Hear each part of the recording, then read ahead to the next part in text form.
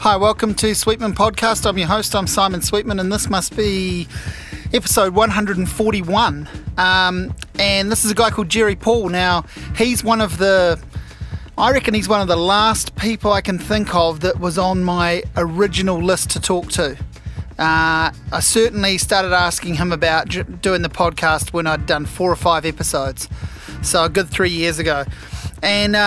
And he was keen and has always been keen. But Gerry, if anyone knows Gerry, he is always busy, and you'll hear that. You'll be exhausted listening to how much he gets through in a year when you listen to this.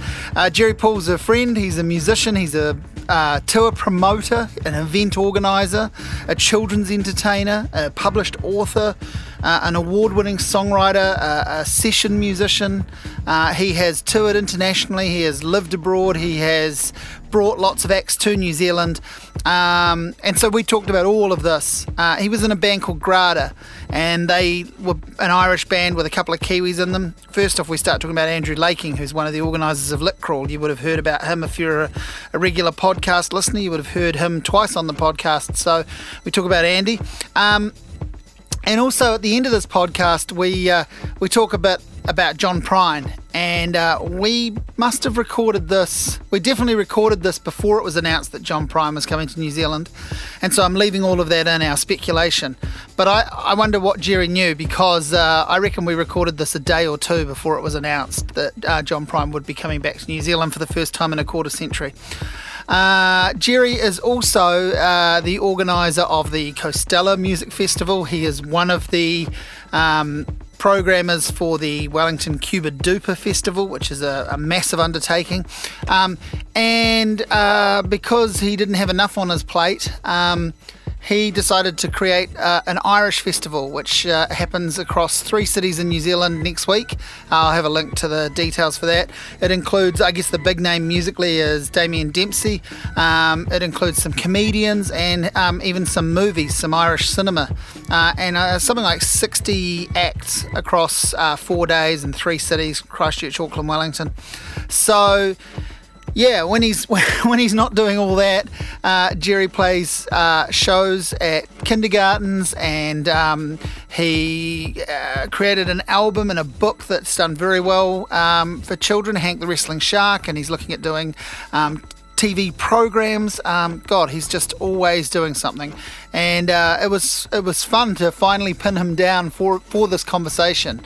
So I hope you enjoy listening to this. This is me talking with the always busy Gerry Paul. He has got some stories, so yeah, I think you'll really enjoy this. I now can't actually work out how we met. I just feel like I've known you for a long time. Yeah, I think you first came into my radar through Andrew Laking, and I was going to say Grada, possibly through hockey, right? Simon, hockey connection. Yeah, right. I remember. So Andy Laking, for those who don't know, is a. Well, he's been on the podcast. Yeah, he has. Of course, he has under the banner of Lit Crawl. Okay, of course, yeah. Well, Andy, myself and him met when we were quite young. He was playing in a trio with Justin Firefly at a little house party around in Eastbourne. And I was out there because the guy having the party was my spearfishing mentor. And I heard Andy playing the bass, and I was like, at the time I was playing quite a bit of Irish music. So I was born in Ireland but grew up in the beautiful Lower Hutt, and spent a lot of time learning how to accompany my mum singing traditional Irish songs, as well as jamming with people at the Irish Club. And when I heard the double bass, perhaps it was one of the first times I'd really heard a double bass up close. Maybe I was 16 or 17, and I started thinking about how that would work with Irish music. So to try and snare him for the band I was playing with, I joined the varsity hockey squad. Oh, right. Yeah. And went up there. Right. So that would be about the time I sort of was dipping out of hockey. Yeah. So Derek Wilson. Yeah. Well, I remember seeing him at the one of the Grada gigs. Exactly. Yeah. And going, I know the connection here. Completely. Obviously, because Andrew Laking, as I said on the podcast when I talked with him and Claire, and he was quite. He's a pretty low-key, humble guy, and he was quite embarrassed by this. But, I mean, he was a fearsome hockey talent. He was amazing. I want to say a world class player. Well, he made the New Zealand squad, didn't he? Very young. Yeah, exactly. He was a New Zealand varsities player, and he really was like a world class sports talent. Yeah.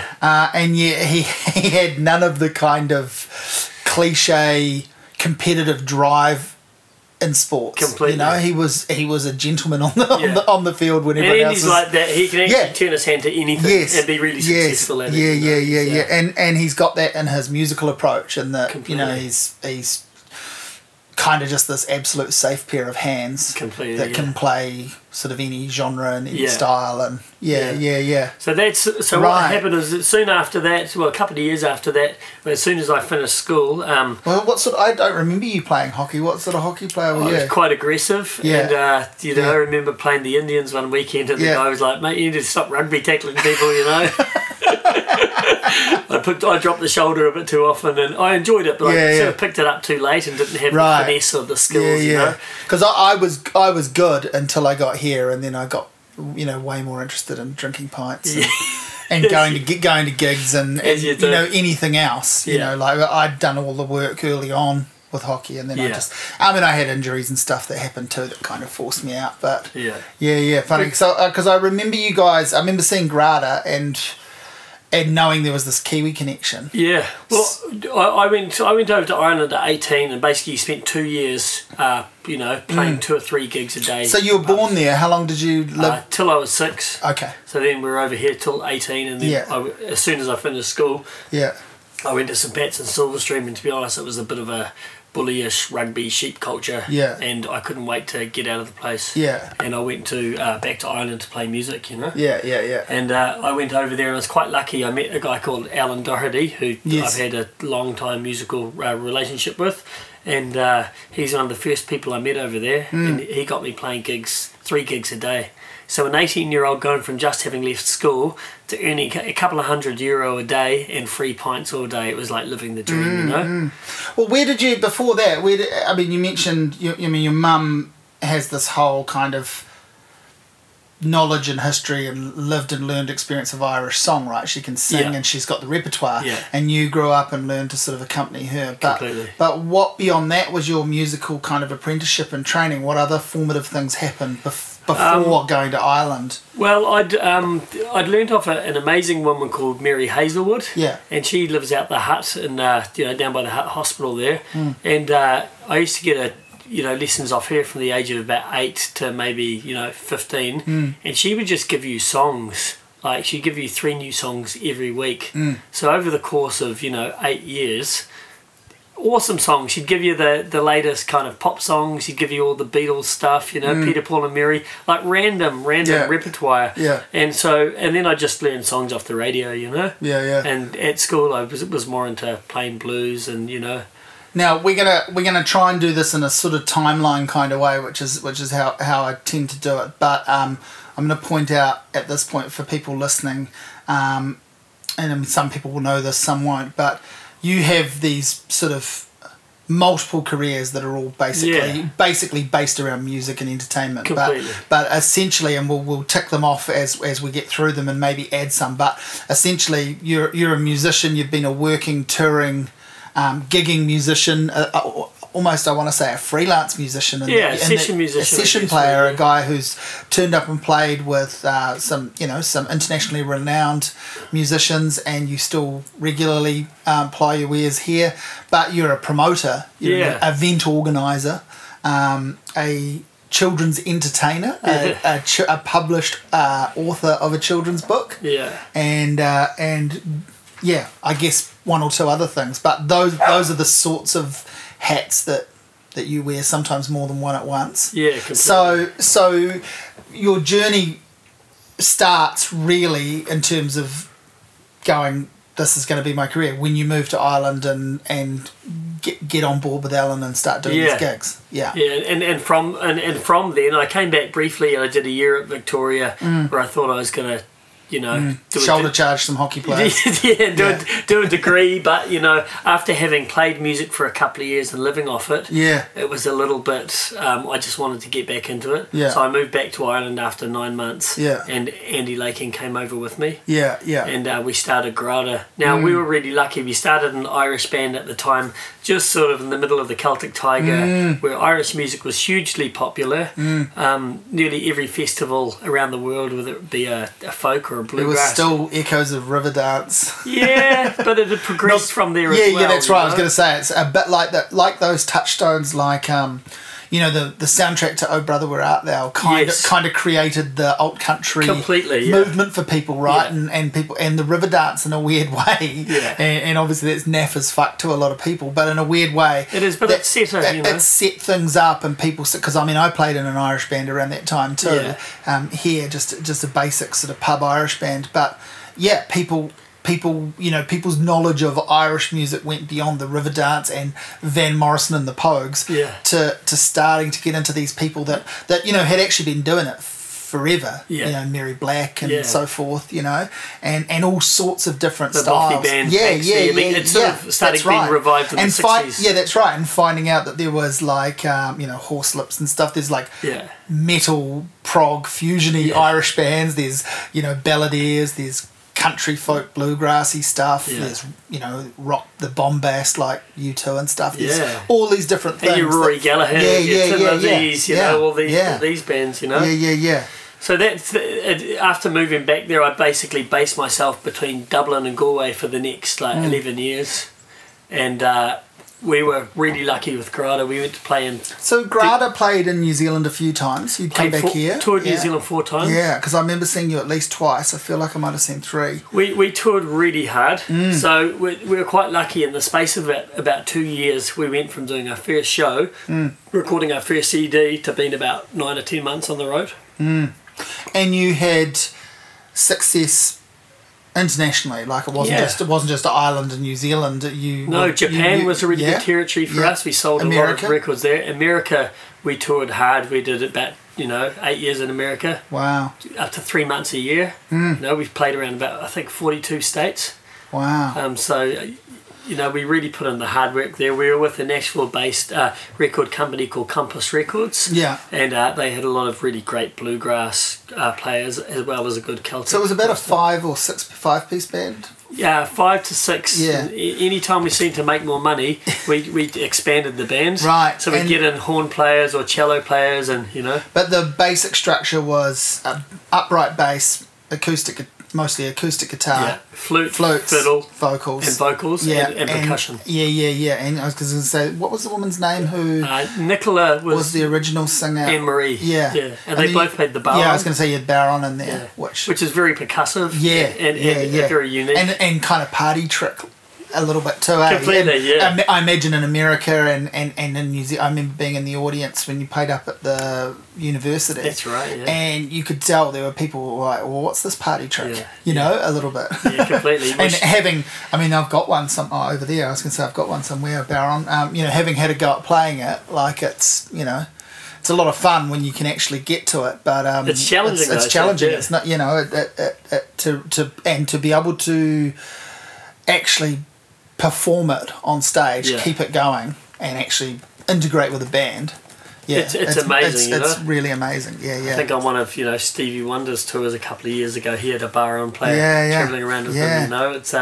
It's been used in a lot of different genres, and there's been some players. A guy called John Joe Kelly from Manchester, who was like a full drum kit on the baron. I remember seeing Clannad about 25 years ago, and it was great. It was an amazing show. I loved it. But I remember when the baron came out and they used it, as was the way with Clannad, very atmospherically. Yeah. But it was kind of like, holy fuck, what is this? Like this kind of summoning thunder.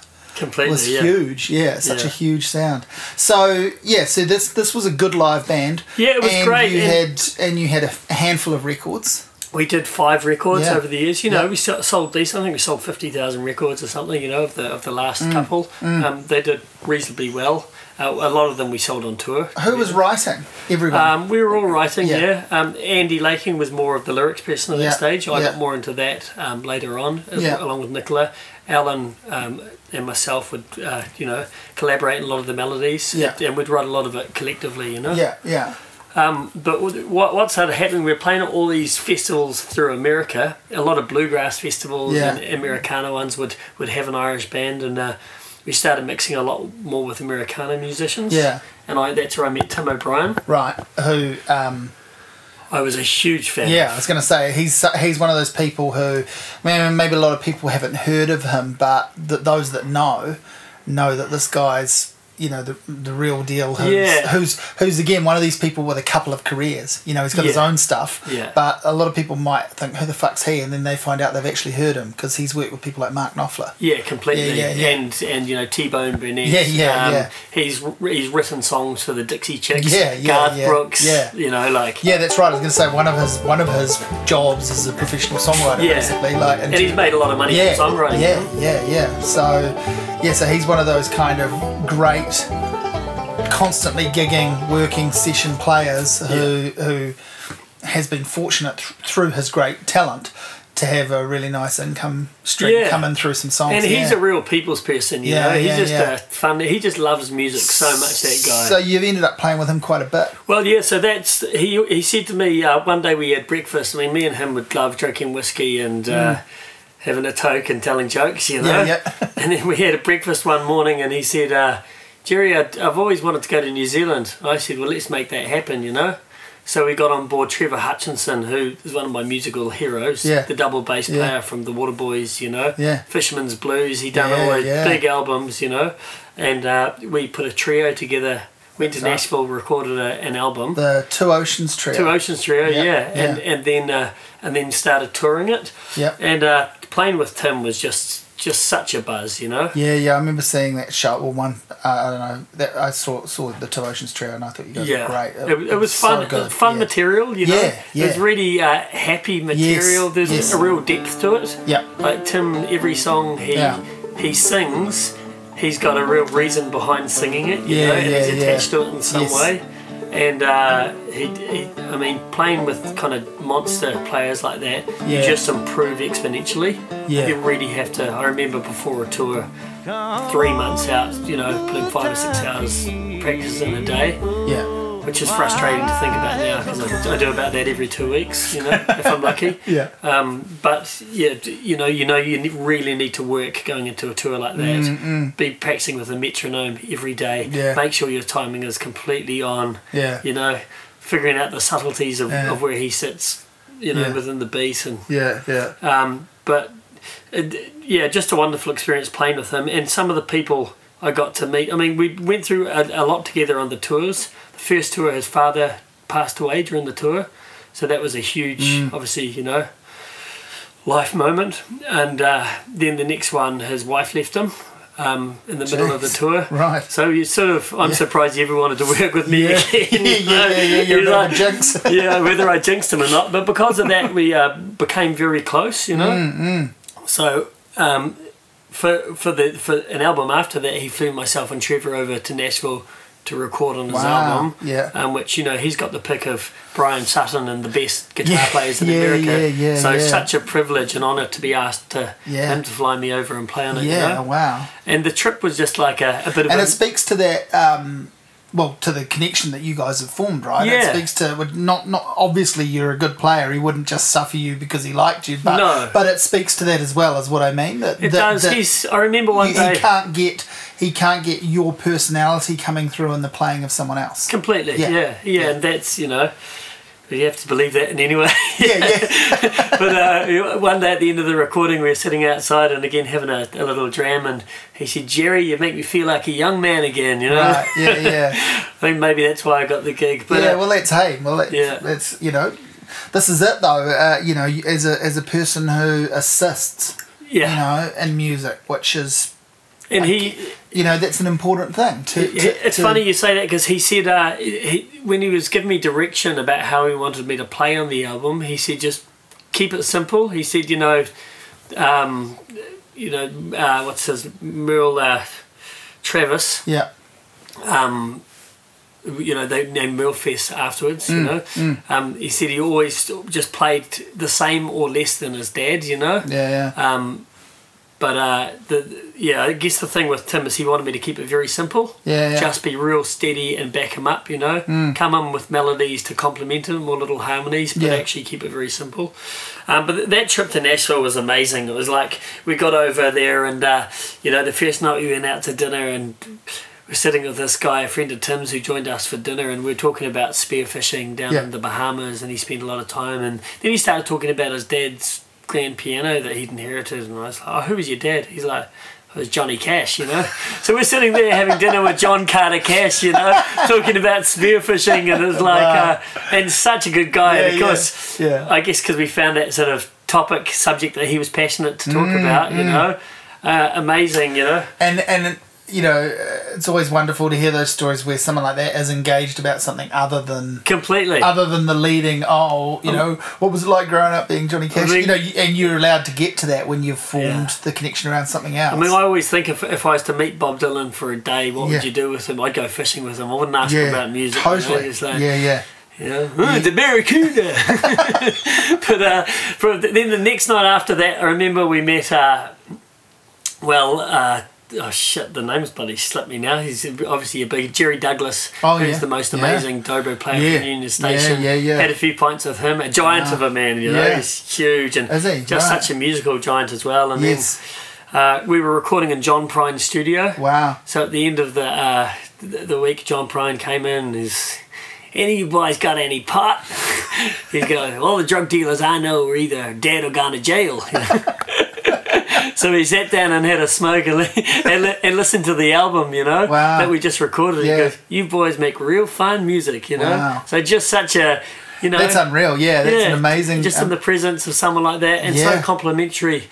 Then myself and Tim went down to Chattanooga to do a charity gig for a forest trail or something random like that. And the next day he's like, "Now it's a friend of mine's 75th birthday, so if you don't mind, we're going to buy some piñatas and go in and have a bit of lunch."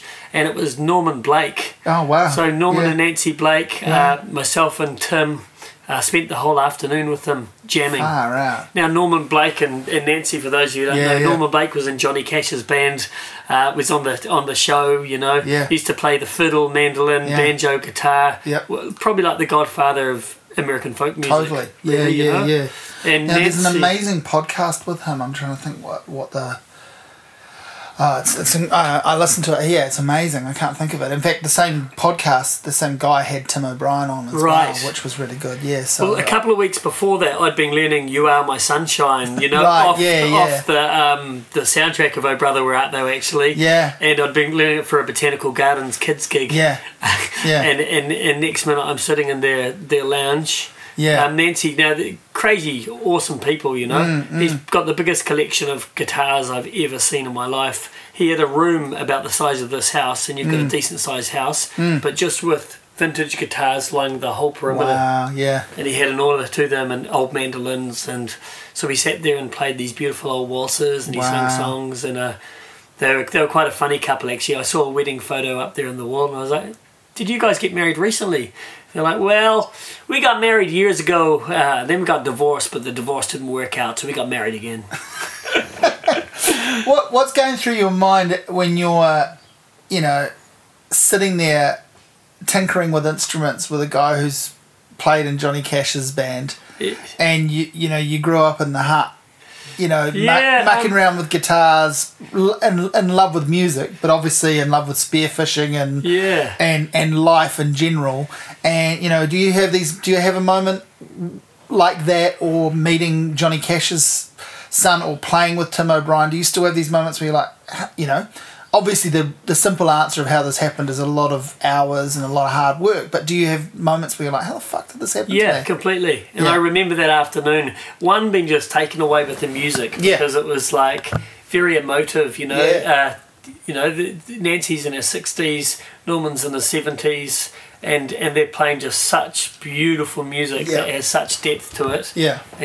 But there's the odd thing, you turn around and it's like, whoa, living the dream, and that's awesome. But great people, and I think a lot of it, this sort of stuff, has happened because you're interested in people, So a trip like that was just amazing. Wow. And so let's go back a step. How did you get into, I guess, organising shows and promoting? Was that through the Tim O'Brien thing? No, myself and Andy managed Grada predominantly. So you were booking Grada? Yeah. I mean, as I said, we played in over 30 countries. Yeah. Our first tour in America, we booked ourselves. Right.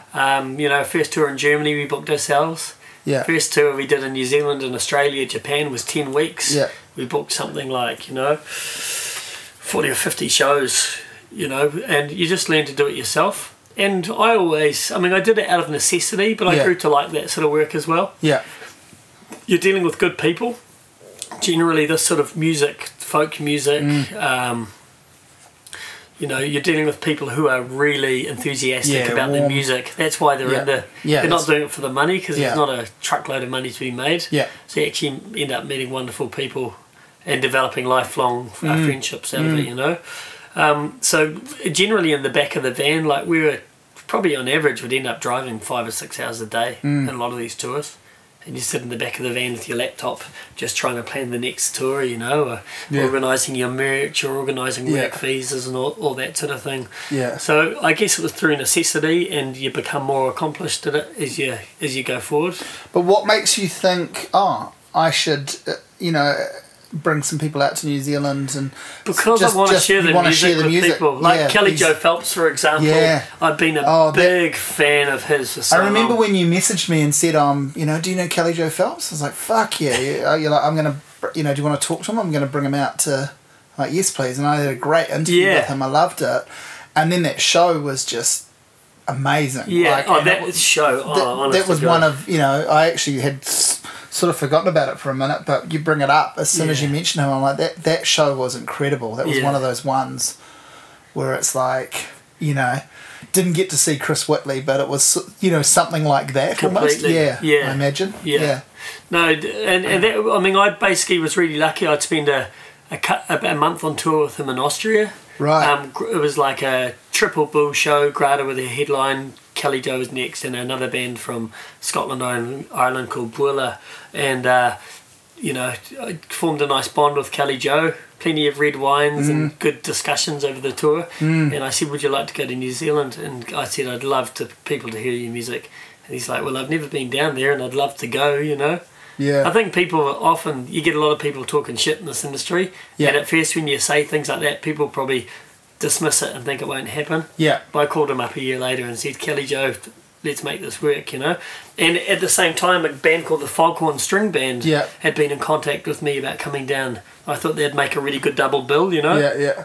Sort of nice, against each other, a nice contrast. Yeah. Yeah, a similar theme going through it, Yeah. And, so the motivation is getting people to hear the music. Yeah. And shows like that where everyone goes away thinking, geez, that was nearly a spiritual experience there, That's what keeps you motivated, because it's very stressful, it's very risky, and I guess I've also always, the reason I got into festivals after that is I enjoyed so many festivals around the world, If I think of, a year when I was 23, say I played at, I could name the festivals I played at: Cambridge Folk Festival, Januta Folk Festival, Queen's Festival in Belfast, Port Fairy Folk Festival in Australia.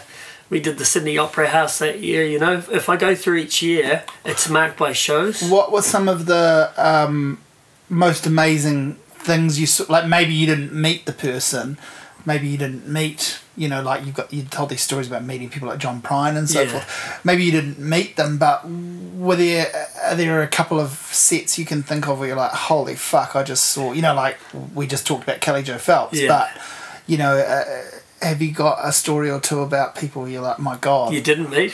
Yeah, well, it doesn't matter whether you met them or not, but just people you've seen at festivals. Yeah, the Pointer Sisters.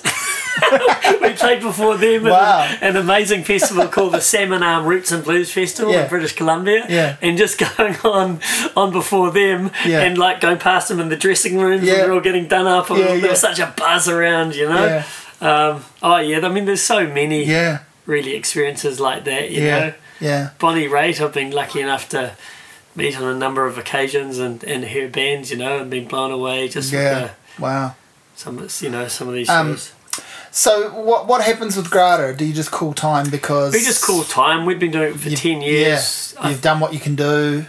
Yeah, it kind of felt like Yeah. that, you know. It felt Yeah. like we were going around doing the same shows, and we got to a certain level, you know. And to be honest, I wanted to start getting back home again. Yeah. Andy, I think, had inclinations towards moving home then. I was starting to get more interested in different types of music and also production. And, you know, when you're on the road all the time, it's pretty hard to be able to get the opportunity to do that, you know? Yeah.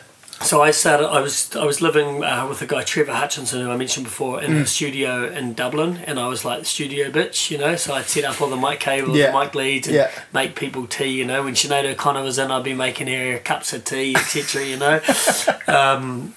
And I picked up a lot of skills in the studio. I never learned to engineer, which is perhaps one regret, but I was very interested. And when Sinead O'Connor's having tea, how many lumps of marijuana does she have with it? One or two? Just a couple of sugars and a real dark black tea, you know.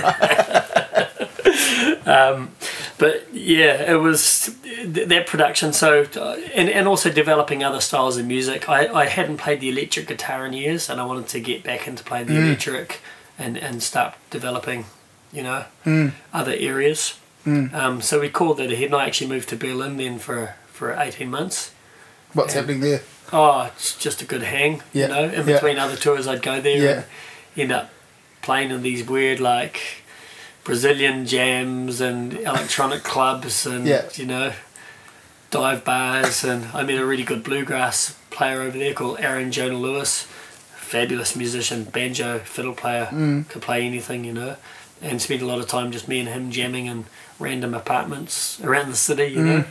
But it was good. I wrote that kids album during that time. Yeah, I was going to ask when that came up. And how did that come up? I mean, you're a father now. Yeah. But, like, a lot of people, like, you know, well, so Anika Moa has been very successful with her children's albums. Yeah. And they have, I guess, have come about the story as they come about because she was singing songs to her kids. But you make a kids album long before you're a father. Yeah, so I was coming back to, I really made a big effort to get back to New Zealand pretty much every year in the 12, 13 years I was away.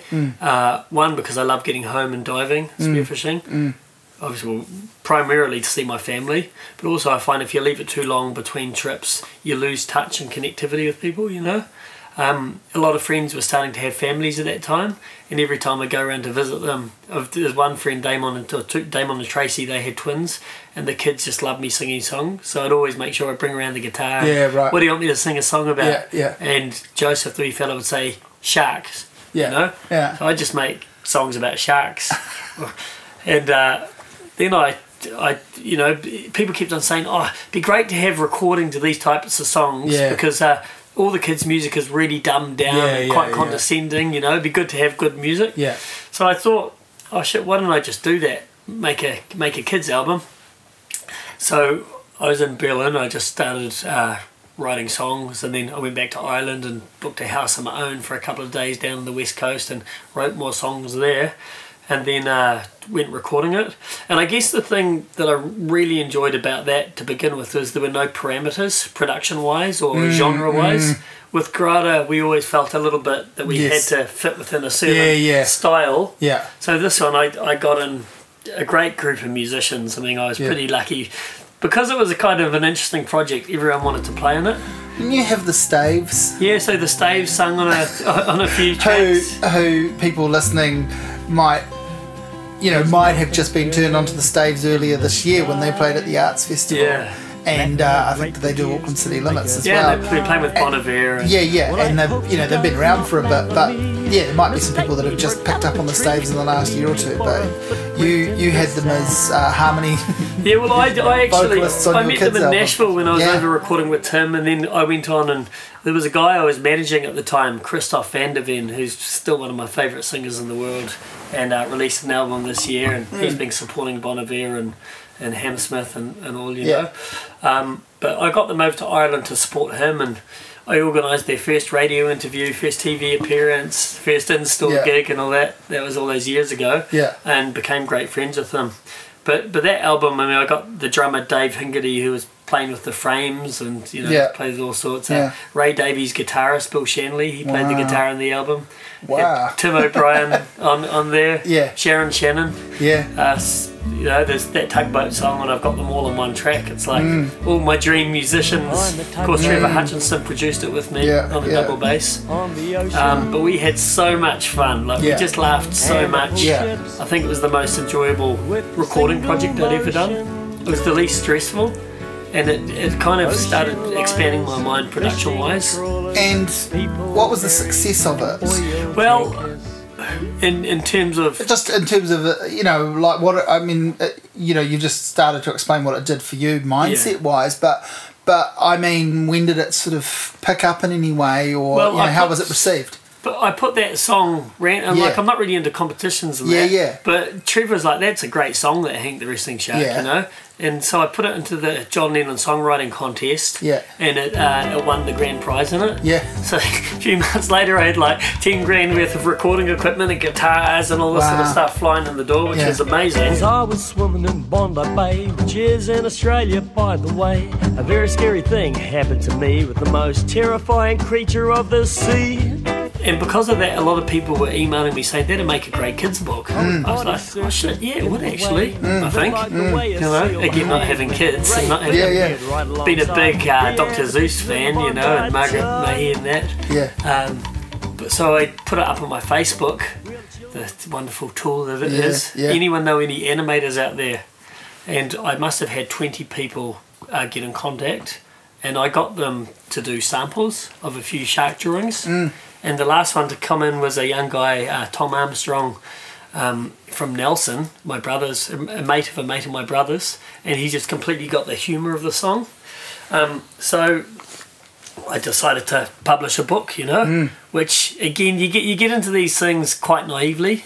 I think if you knew the work that was involved, like a music festival or a book or well, this is I was going to get to this later with you, but that's been my impression, is that you're a maybe it goes back to the spearfishing thing, that you're a guy who just likes to dive in and wrestle with it, go for it, and then you realise the work involved it happens, and you're already in there, and you're in there for the right reason. Yeah. So you just knuckle down and you figure it out. Yeah. I mean, it can be heartbreaking at times. I mean, I saw you the day before, and we'll get to this, but I remember, Cuba Duper must be all sorts of fucking headaches. Yeah, it's huge. The night before Cuba Duper, I see you in your high-vis vest, having a pint in the bar, and it's probably just one pint and then it's straight back to it. But just the fact that you're able to take these sort of 10 minutes out to go and do that, I'm like, how the fuck are you even upright at this point? You have to, really. You have to be for probably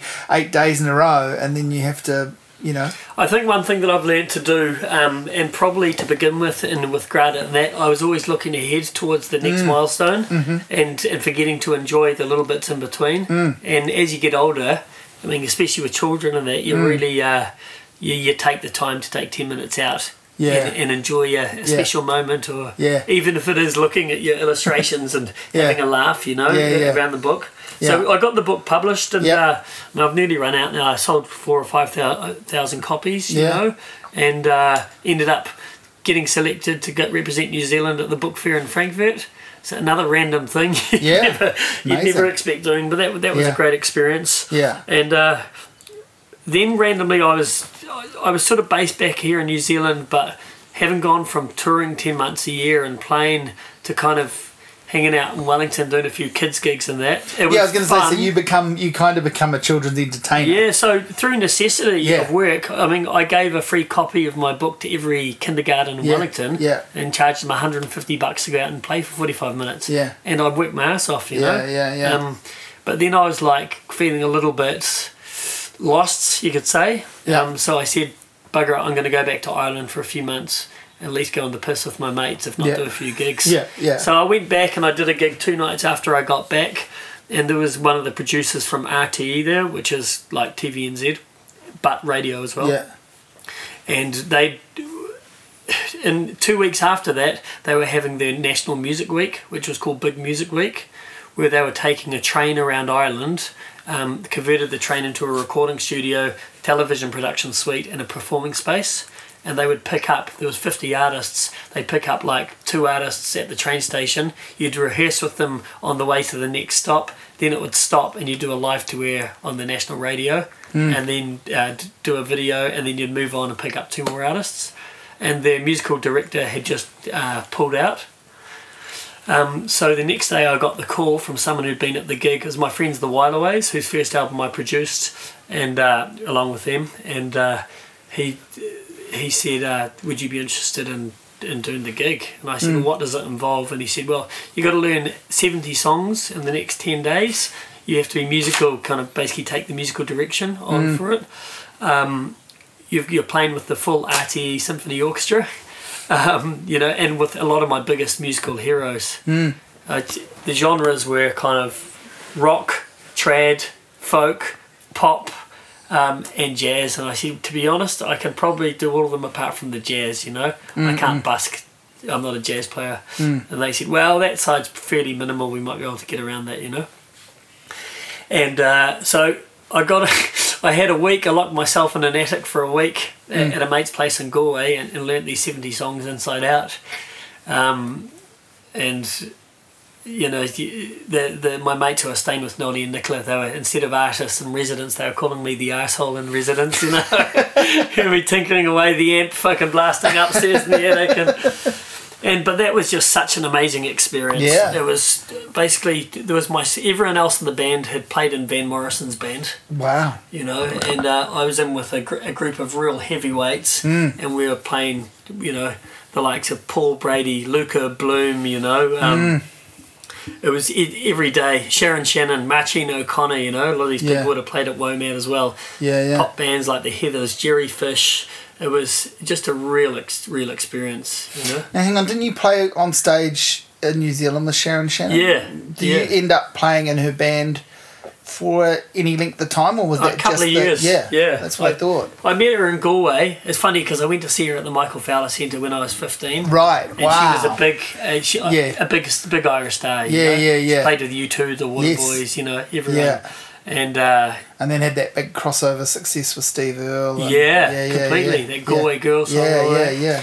And she was really good to me in Galway. Gave me a room in her house. I lived with her, for a while. And well, in fact, that made Steve Earle. That's crossover success for him. Completely. Really, isn't it? That's made him an island. Mundy did a version of it. Yeah. Another artist that I promoted out here, and he went bigger than the Steve Earle song itself, But through that trip on the train, I was just showing, I'd done a little music video for Hank the Wrestling Shark at the Massey Studios in Wellington with a young guy called Ryan Fielding at the time, who did me an awesome deal, and we got a friend who was working at Weta Workshop to make shark suits and everything. I think I did the whole thing for about $6,000.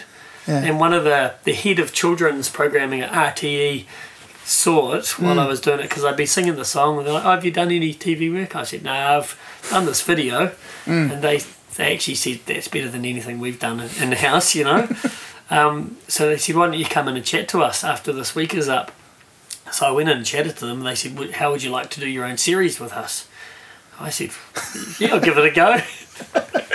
So I just love your stories. Yeah, we got talking about, of course, it was. They all sort of start the same way. Yeah, completely. I met someone having a pint once, and then the bit that's always left out of the story is that, but which is what we're getting here, is that a tremendous amount of hard work, loads and loads of hours doing stuff and learning stuff and being not kind to people and being interested in stuff. So I don't want to trivialise it, but your story does happen like that. Yeah. And so I went in, and of course the conversation went back to spearfishing and the water and how wonderful New Zealand is. And so we ended up developing this character called Mr. Splash, and who's a bit like Mr. Bean, but for kids, and loves the water. And it ended up being one of the highest rated kids shows in Ireland in the last 5 years, to the stage where I go back now, and I remember going back for Pauline's Scanlon wedding. I was in a burger shop, and the chef kept on looking out at me, and he came and delivered the burger himself. He goes, "Are you fucking Mr. Splash?"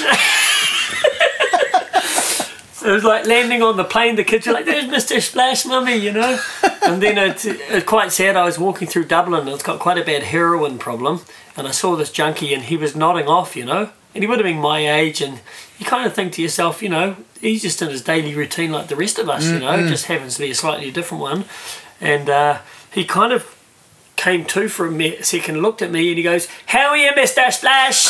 And then he nodded off again. You know, I was like, "Oh shit," you know. You could have shot that as a tourism video for Ireland. So it's pretty random, and since then I've been working with a wonderful Scottish animator in Auckland called Dan Short, and we've written the bones of 6 TV series, but we haven't had anything commissioned. We've got an application in with NZ On Air for a Hey Hey production at the moment, and we've also just had our first pilot commissioned by the BBC. So that's a real big milestone. Wow. We've had 3 get to the last commissioning stage before with the BBC. Yeah. And so that's pretty interesting. Yeah. Again, it's a whole different. So what more can be said about that? Is that a bit of a wait and see, watch this space? Yeah, we're just finding. We only got word last Friday. Wow. And we're just, obviously we might be doing it in Scotland. Yeah. But we'll see. Yeah. Wow. It's it's kind of funny. I always thought if you've got enough projects going, one of them is going to fly eventually. Flick enough things at the wall. Well, exactly. So you call time on the Hank the Wrestling Shark. Yeah, I mean, I still do it. You still do it, but for a while that was your thing, and so you you managed to tunnel back out the other side of that, and not be pegged as just that. I've got about another 30 kid songs written. Yeah, but I decided I want to do my own EP of like normal material before putting out another kid's album. Yeah. Which I'm working on at the moment. But then I guess I was lucky to meet Drew James, who again I met him at Havana Bar. And I could have told you. Yeah, I could have guessed that. He'd rung me the year before asking advice about bringing Damien Dempsey out to New Zealand because he was promoting The Odd Show, and I knew that audience quite well. So Drew's a fantastic person about asking advice off people, you know. He really gets the intel before he does anything and gets, researches stuff really well. So he was doing Cuba Duper at the time, and he needed a bit of a hand with bringing this Canadian band over, and he said, I need to find an extra few gigs for them. I said, well, I'll help you out, They were called Gordy McKeeman and his Rhythm Boys, and they're fantastic. This fiddle player, I think they call him Crazy Legs. He dances and plays the fiddle at the same time. He actually stands on top of the double bass while the double bass player is playing it. It's like roaring on this fiddle. A great band.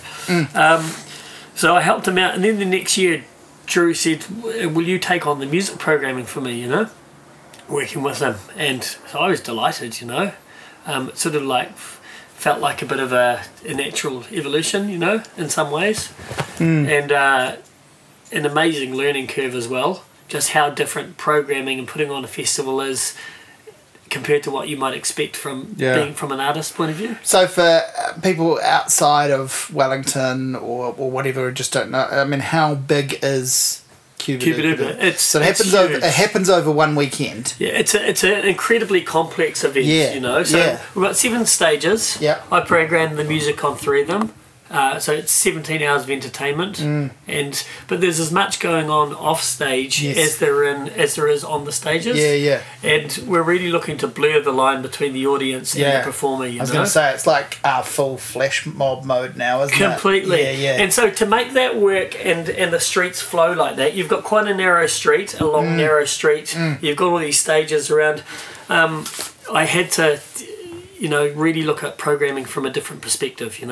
So there's a few things you throw out the window, like a big headliner. If you had Fat Freddy's drop on our Swan stage, it would block up the whole street. It would become a health and safety nightmare, and everything else would get ignored, So we have a kind of no headliner policy to some extent, The other thing is keeping the flow through the streets. So you try to program kind of flip-flop stages, so you get people moving around.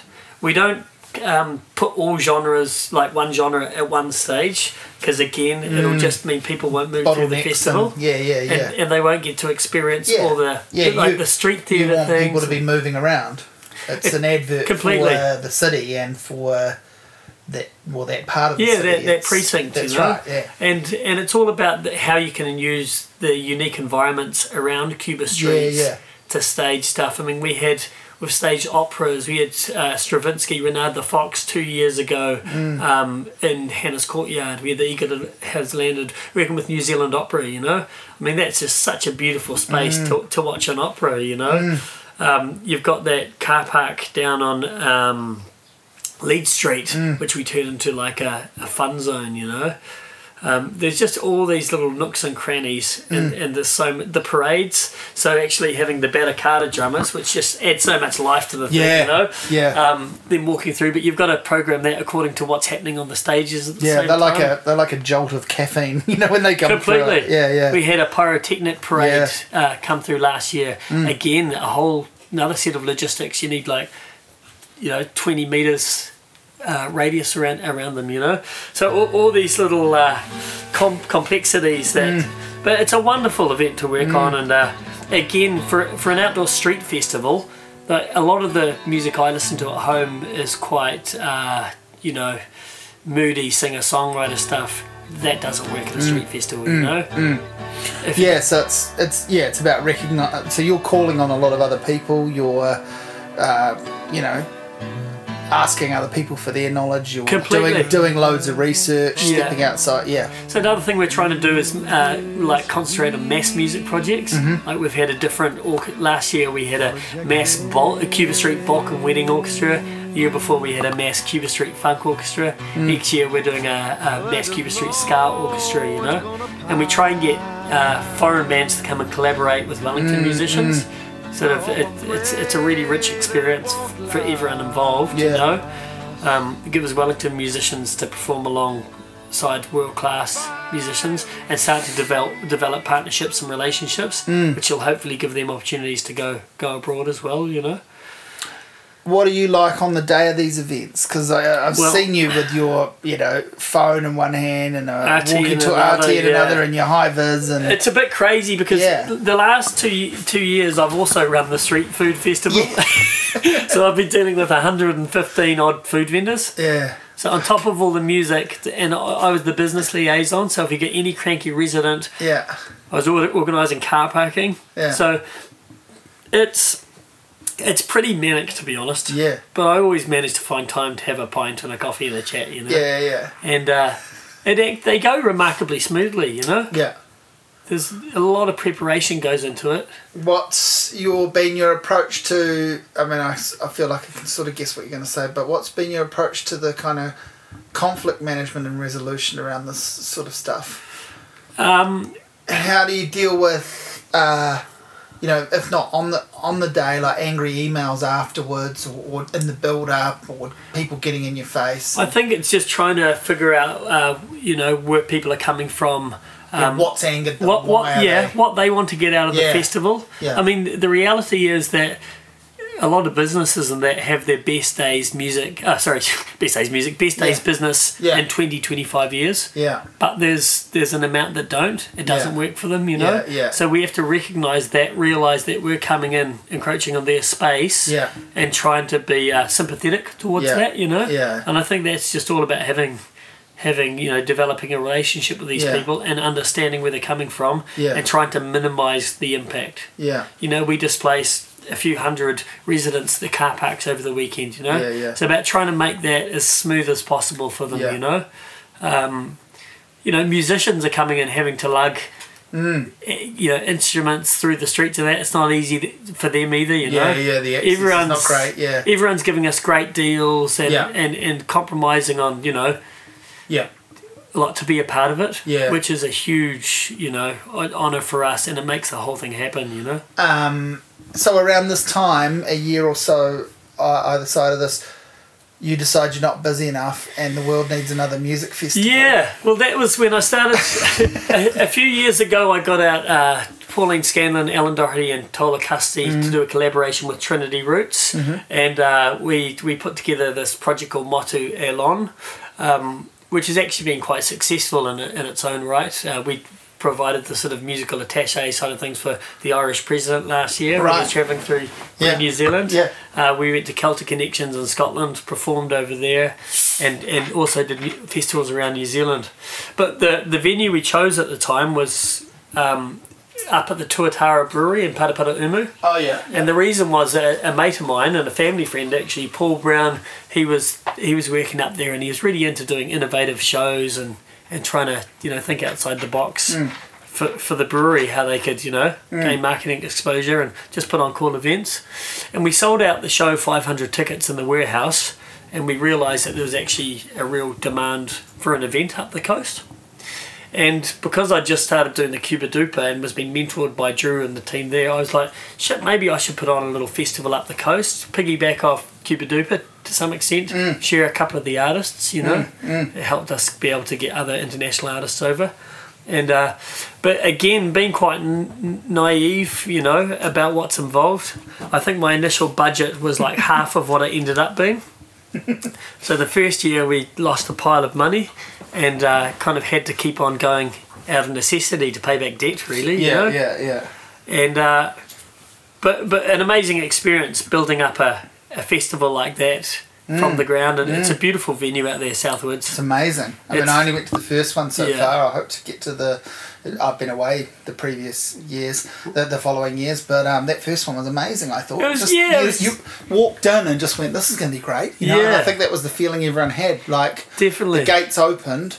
It's very, it's very family friendly. That's the sort of aim around it, I think. But people, you walk in and go, it's a bit like the gates opening to Willy Wonka's place. Yeah, head down the path. What's around the corner? What's going to be here? And that's the thing. It's a real experience, Coastella. It's an experience of discovery. Going up the coast in the summer is something we always did as kids, and I've got very special memories around that. Yeah. So it's kind of like, in some ways, going up the coast brings me back to my childhood, and it's like this opportunity to have a crazy backyard in some ways, know. Yeah. But obviously, as it becomes more commercial in that,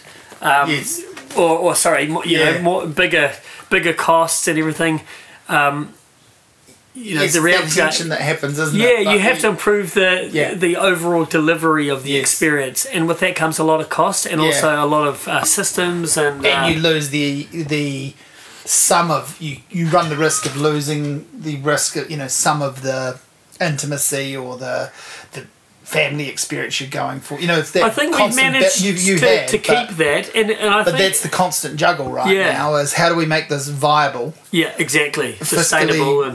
Sustainable, viable, and yet how do we retain and build on its unique charm rather than become just another set of stages for just another set of performances. And one thing that I think a lot of people probably struggle with in a conventional marketing sense is we don't have like a narrow target audience. It's not like Homegrown where you're appealing to the 18 to 25 age group, or Rhythm Vines, or it's a really diverse audience and demographic, and you're trying to actually introduce people to things completely, which again usually festivals in New Zealand work best when they either pitch to an audience, stick to a genre, tried and proven, or exactly like things like Laneway, where it's a brand and there might be one or two things people aren't aware of, but they've got time to go and check them out, and they do because they know roughly the ballpark of that music. Completely. Whereas you're actually trying to spin people's heads a little. We're trying to attract people who enjoy a quality experience. Exactly, and so they're actually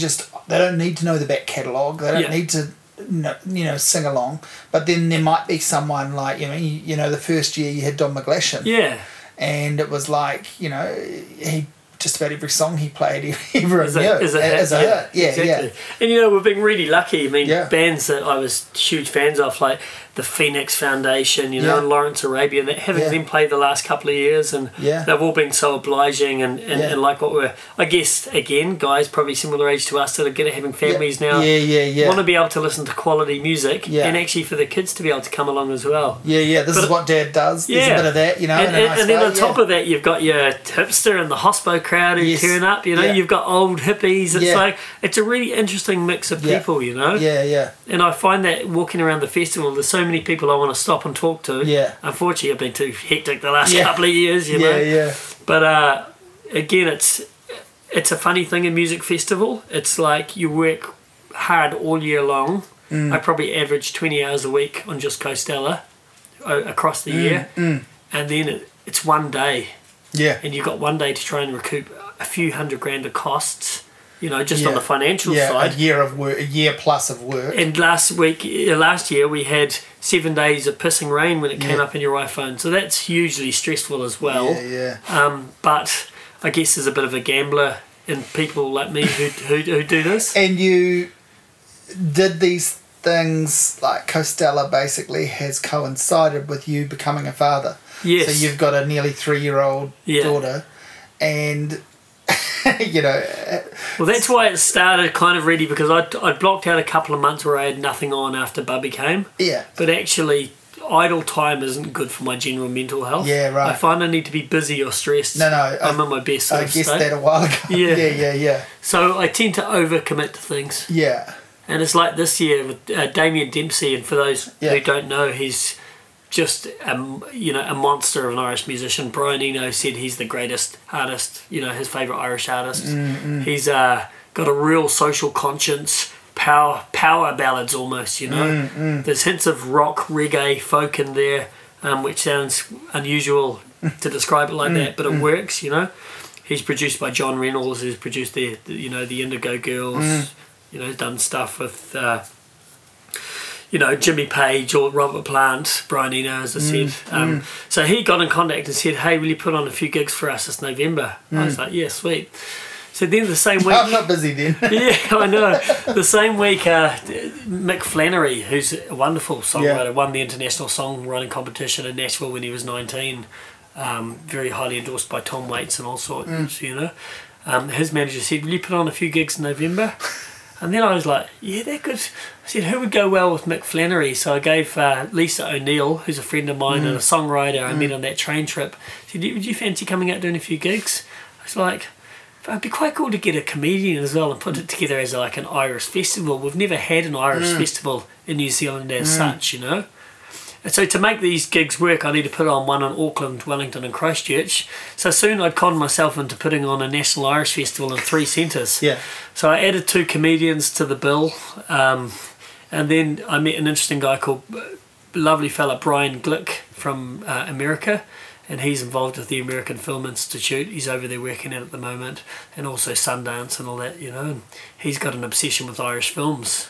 And I got talking to him at a launch for a festival that's been postponed called Wellington X. And I said, well, how would you fancy co-promoting some films?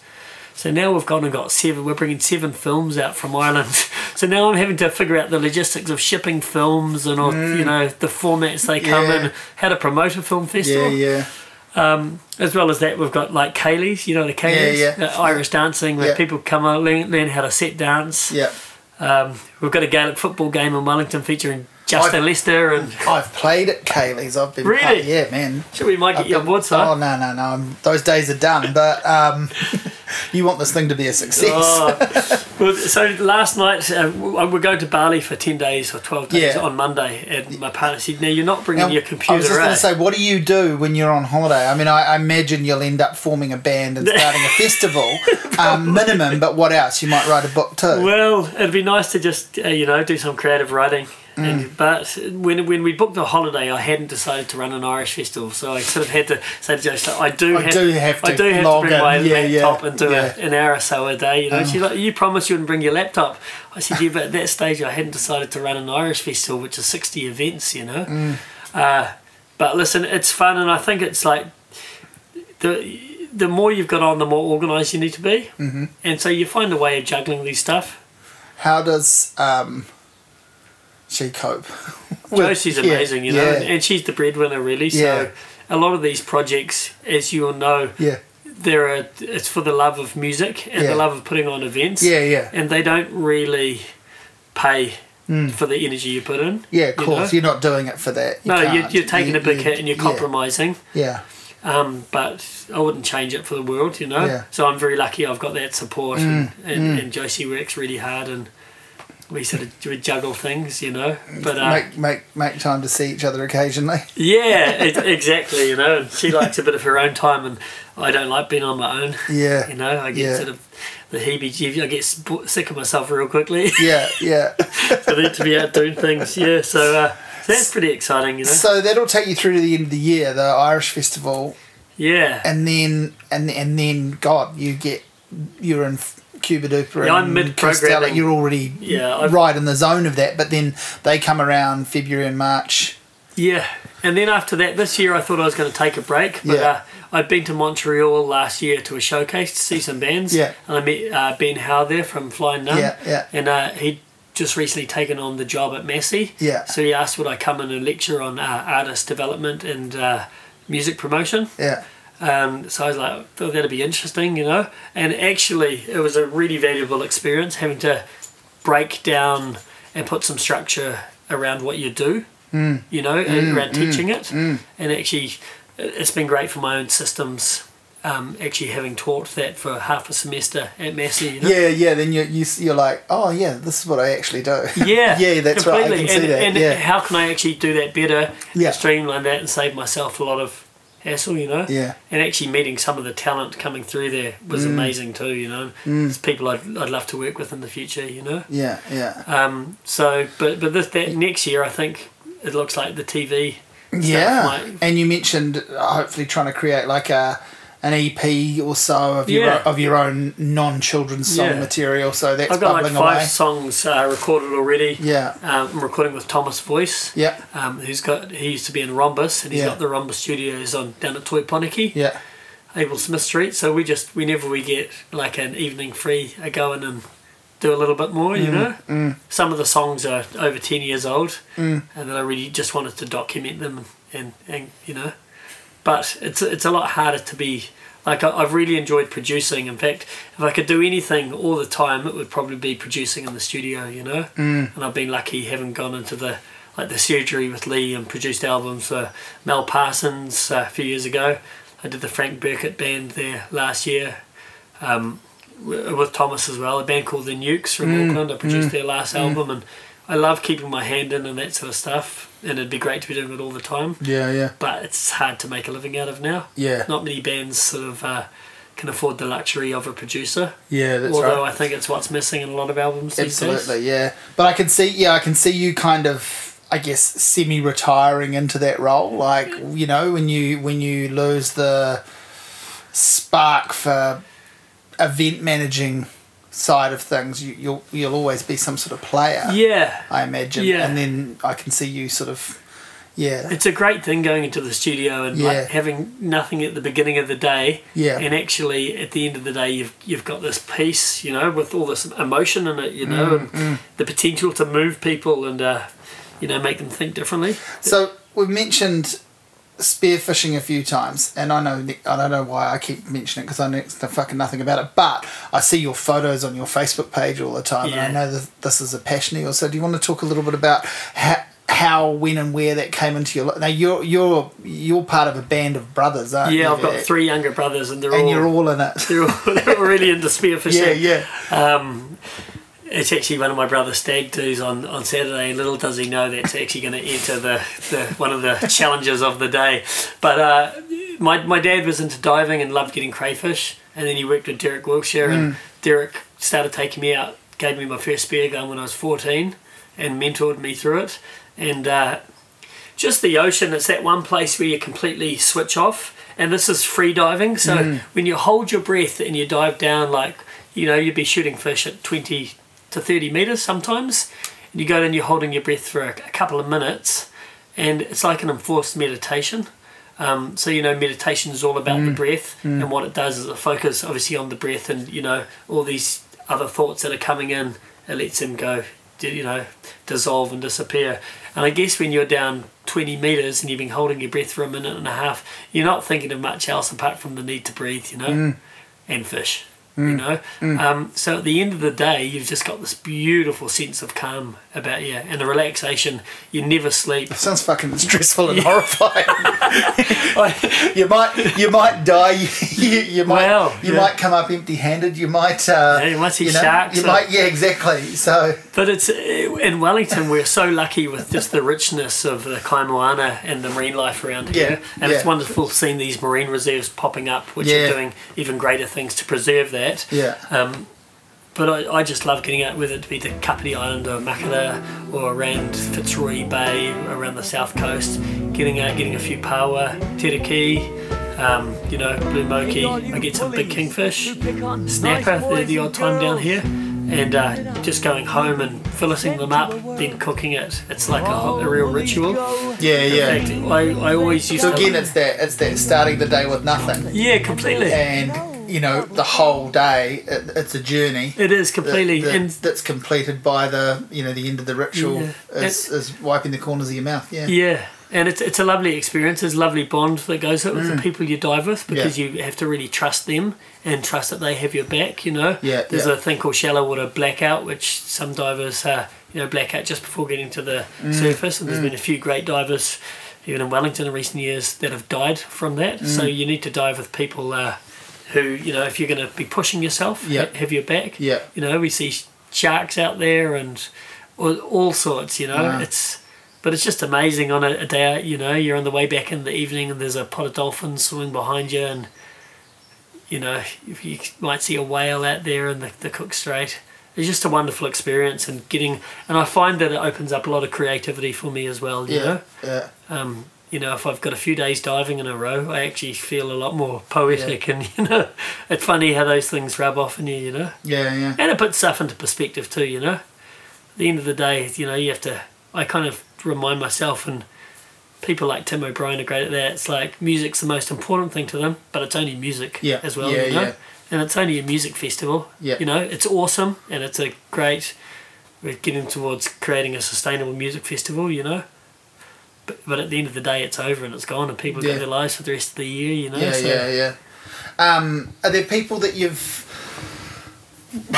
either like Tim and so forth, people, and Kelly Jo Phelps, there are people that you've brought out here that you want to bring back and that hasn't worked out, or you're still working on it, or there are people that you've really, you know, any sort of holy grail acts that you'd love to... I mean, that's my enthusiasm gets the better of me, I think, but I want to bring everyone back, and I want to bring everyone over. Valerie June, I've been trying really hard to get her over the last few years. She's unfortunately, amazing. her agent hasn't bitten yet, you know. I mean, imagine getting John Prine down here, you know. There really is. There's a band called the Bahamas, who I know actually got down and played in Auckland on a bill with the Black Seeds and with Ben Harper or something like that last year. I'd love to get them down. There's so many, really, you know. There's a lot of great Irish acts I'd like to get down as well, and the Villagers. Yeah. Heard of them? You know, they're all long shots and they're all pipe dreams. But you've got to have them, right? Yeah, completely, you know. And I think that's how these things start, with an idea. Yeah. Well, I think music is well served by having people like you. Thanks, Simon. Involved in it, because I know you pretty well. We've known each other for a long time, but we kind of work together a little bit here and there, and so forth. But I always know you're in it for the right reasons. Yeah. You know, and I think that's come across in what we've talked about today. But you're in it because you love it. Yeah. And you want to share and spread that. And it's kind of funny, every now and again, you know, you have doubts. You think, shit, am I better off just getting a 9 to 5? You know, don't do it. No. And then and then I think about what I do, and it all just seems quite dull. And my brother Steve said to me, he said, everything's going to seem dull after what you've done, you know. So it's sort of... Good. You nearly became John Prine's pot dealer. I mean, fuck, you know, that's the top of the top. Yeah, actually, that was awesome. He brought me for a walk through his studio out the back. He had this room, and he had an old Wurlitzer jukebox loaded up with all of his favourite, I think, 45s or something. I'll have to... before you go, I have to show you my poem I wrote called John Prine Showed Me His Pussy on Instagram, because I had all these fake John Prine, because I was posting so much stuff about John Prine. I got these fake John Prine people. Right. Okay. So God. Yeah, I'll show you that. But John, he brought me out, and he said, Gerry, he said, I wrote the song once with this guy. I'm not going to tell you his name. I'm not going to tell you the song. He said, I really didn't like that song. He said, I said to my friend, he said, I don't want my name in that song, you know? And so the guy said it became a top 10 country hit in America, this song, you know? And the guy rang him, he goes, hey John, that song's starting to make quite a bit of money. You sure you don't want your name on that song? He goes, don't put my name anywhere near that song. And then the next week, this beautiful jukebox with like stained glass and everything and it arrived on his doorway as a present, for his part in co-writing the song. Wow. Yeah. He's amazing. I mean, he's he's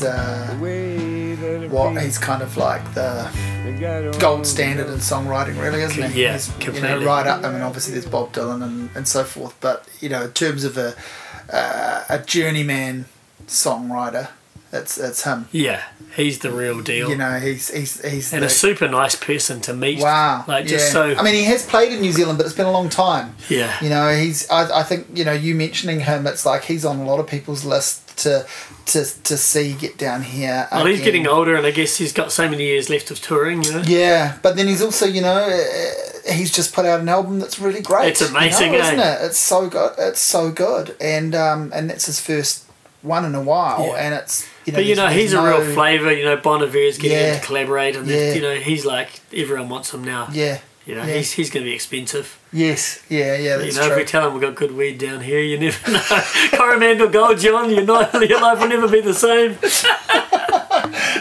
Do we need to talk about anything else? I think what's on your list? No. I think we've covered most of it. Always up for always wanting to be turned on to great new albums. Yeah. Yeah. So always appreciate people flicking forward suggestions, and I love getting really deep into an album, listening to it 2 or 3 times a day for a couple of months if I find the right album. Yeah. I just found an album by an indie band called Hearth the Unclear. Oh yeah. They applied for Coastella. Yeah. And it's like an amazingly produced album of great songs. They're good. And it's good to see so much cool stuff coming through at the moment in New Zealand. It gives you real hope, because as you say, there's a lot of people going down the tried and proven route, but actually there's so much exciting new music coming through. Yeah. It's a great time for New I Zealand. know, it's almost like we could have an alternative homegrown, now. Well, exactly, By which I mean, and I know that sort of exists within homegrown. It's there. You could make that happen, but you'd still have to go to homegrown. And it could almost exist on its own. We're looking at for Coastella next year, definitely having a bit of a theme of some of those younger indie bands and the new kind of era, of these younger bands coming through. There's a lot of cool stuff, the Milltones from Auckland, the Beths, who I saw you at their gig on Friday. I mean, again, a fantastic, such future potential. Yeah. And they've done the groundwork too. I mean, I've seen them playing with Sal Valentine and the Baby Shakes. They've got they were in a show band effectively, so they've got their stage performance, damn well, really tight. Well, the message really is that everyone needs to go to the Irish Festival to see everything they can, sell out Coastella, and then you can maybe bring John Prine. Yeah, and then get along to Cuba Duper. I mean, Cuba Duper as well, I'm really excited about. There's a band, Mardi Gras band from New Orleans I'm bringing down this year. Yeah. Got a band from Canada that we're looking at bringing down. Every year you get surprised with the new kind of collaborations going on in Wellington. Yeah. With these amazing musicians, and they're just in so many different ensembles. There's one guy called Ben Hunt who's a trumpet player, and I pretty much have had to program Cuba Duper around him the last few years. Right. I think 1 year he might have done 17 gigs or something. Yeah. Bugger didn't think to tell me until about, the last day of programming before we went to the print. Had to rejig the bit. But now we chat earlier, saying, who are you playing with this year, Ben? And how can we fit Oscar Levin, who's another one, just plays in so many bands, and they're all great too. Yeah, far out. Well, hey, it's been great to catch up because, we see each other a bit at gigs and so forth and in the street often. But I think we've talked about doing this podcast for almost as long as I've been doing this podcast. So, and I mean, of all the people that I've had to ask a few times and try and make it happen, I always think, fuck, I'll be lucky that you'll sit still for an hour. You haven't even checked your phone. Yeah, no. So, listen, thanks so much, Simon, for having me. And it's great to chat about. I mean, I always love getting your recommendations musically as well. It's always...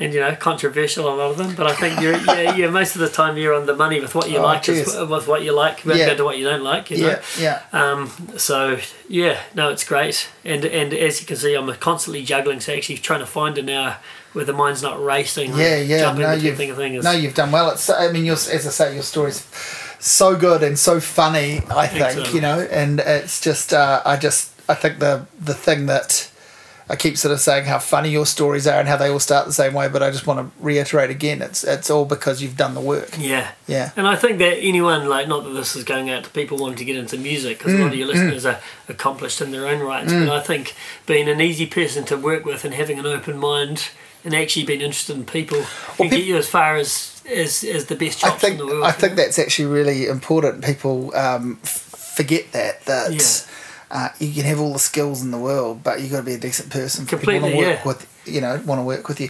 especially this sort of work where the hours extend way beyond and outside of normal regular hours. So suddenly you're actually occupying the same space as someone for 70 hours in a row. Like when you're actually on the road with someone or in a studio with someone or whatever.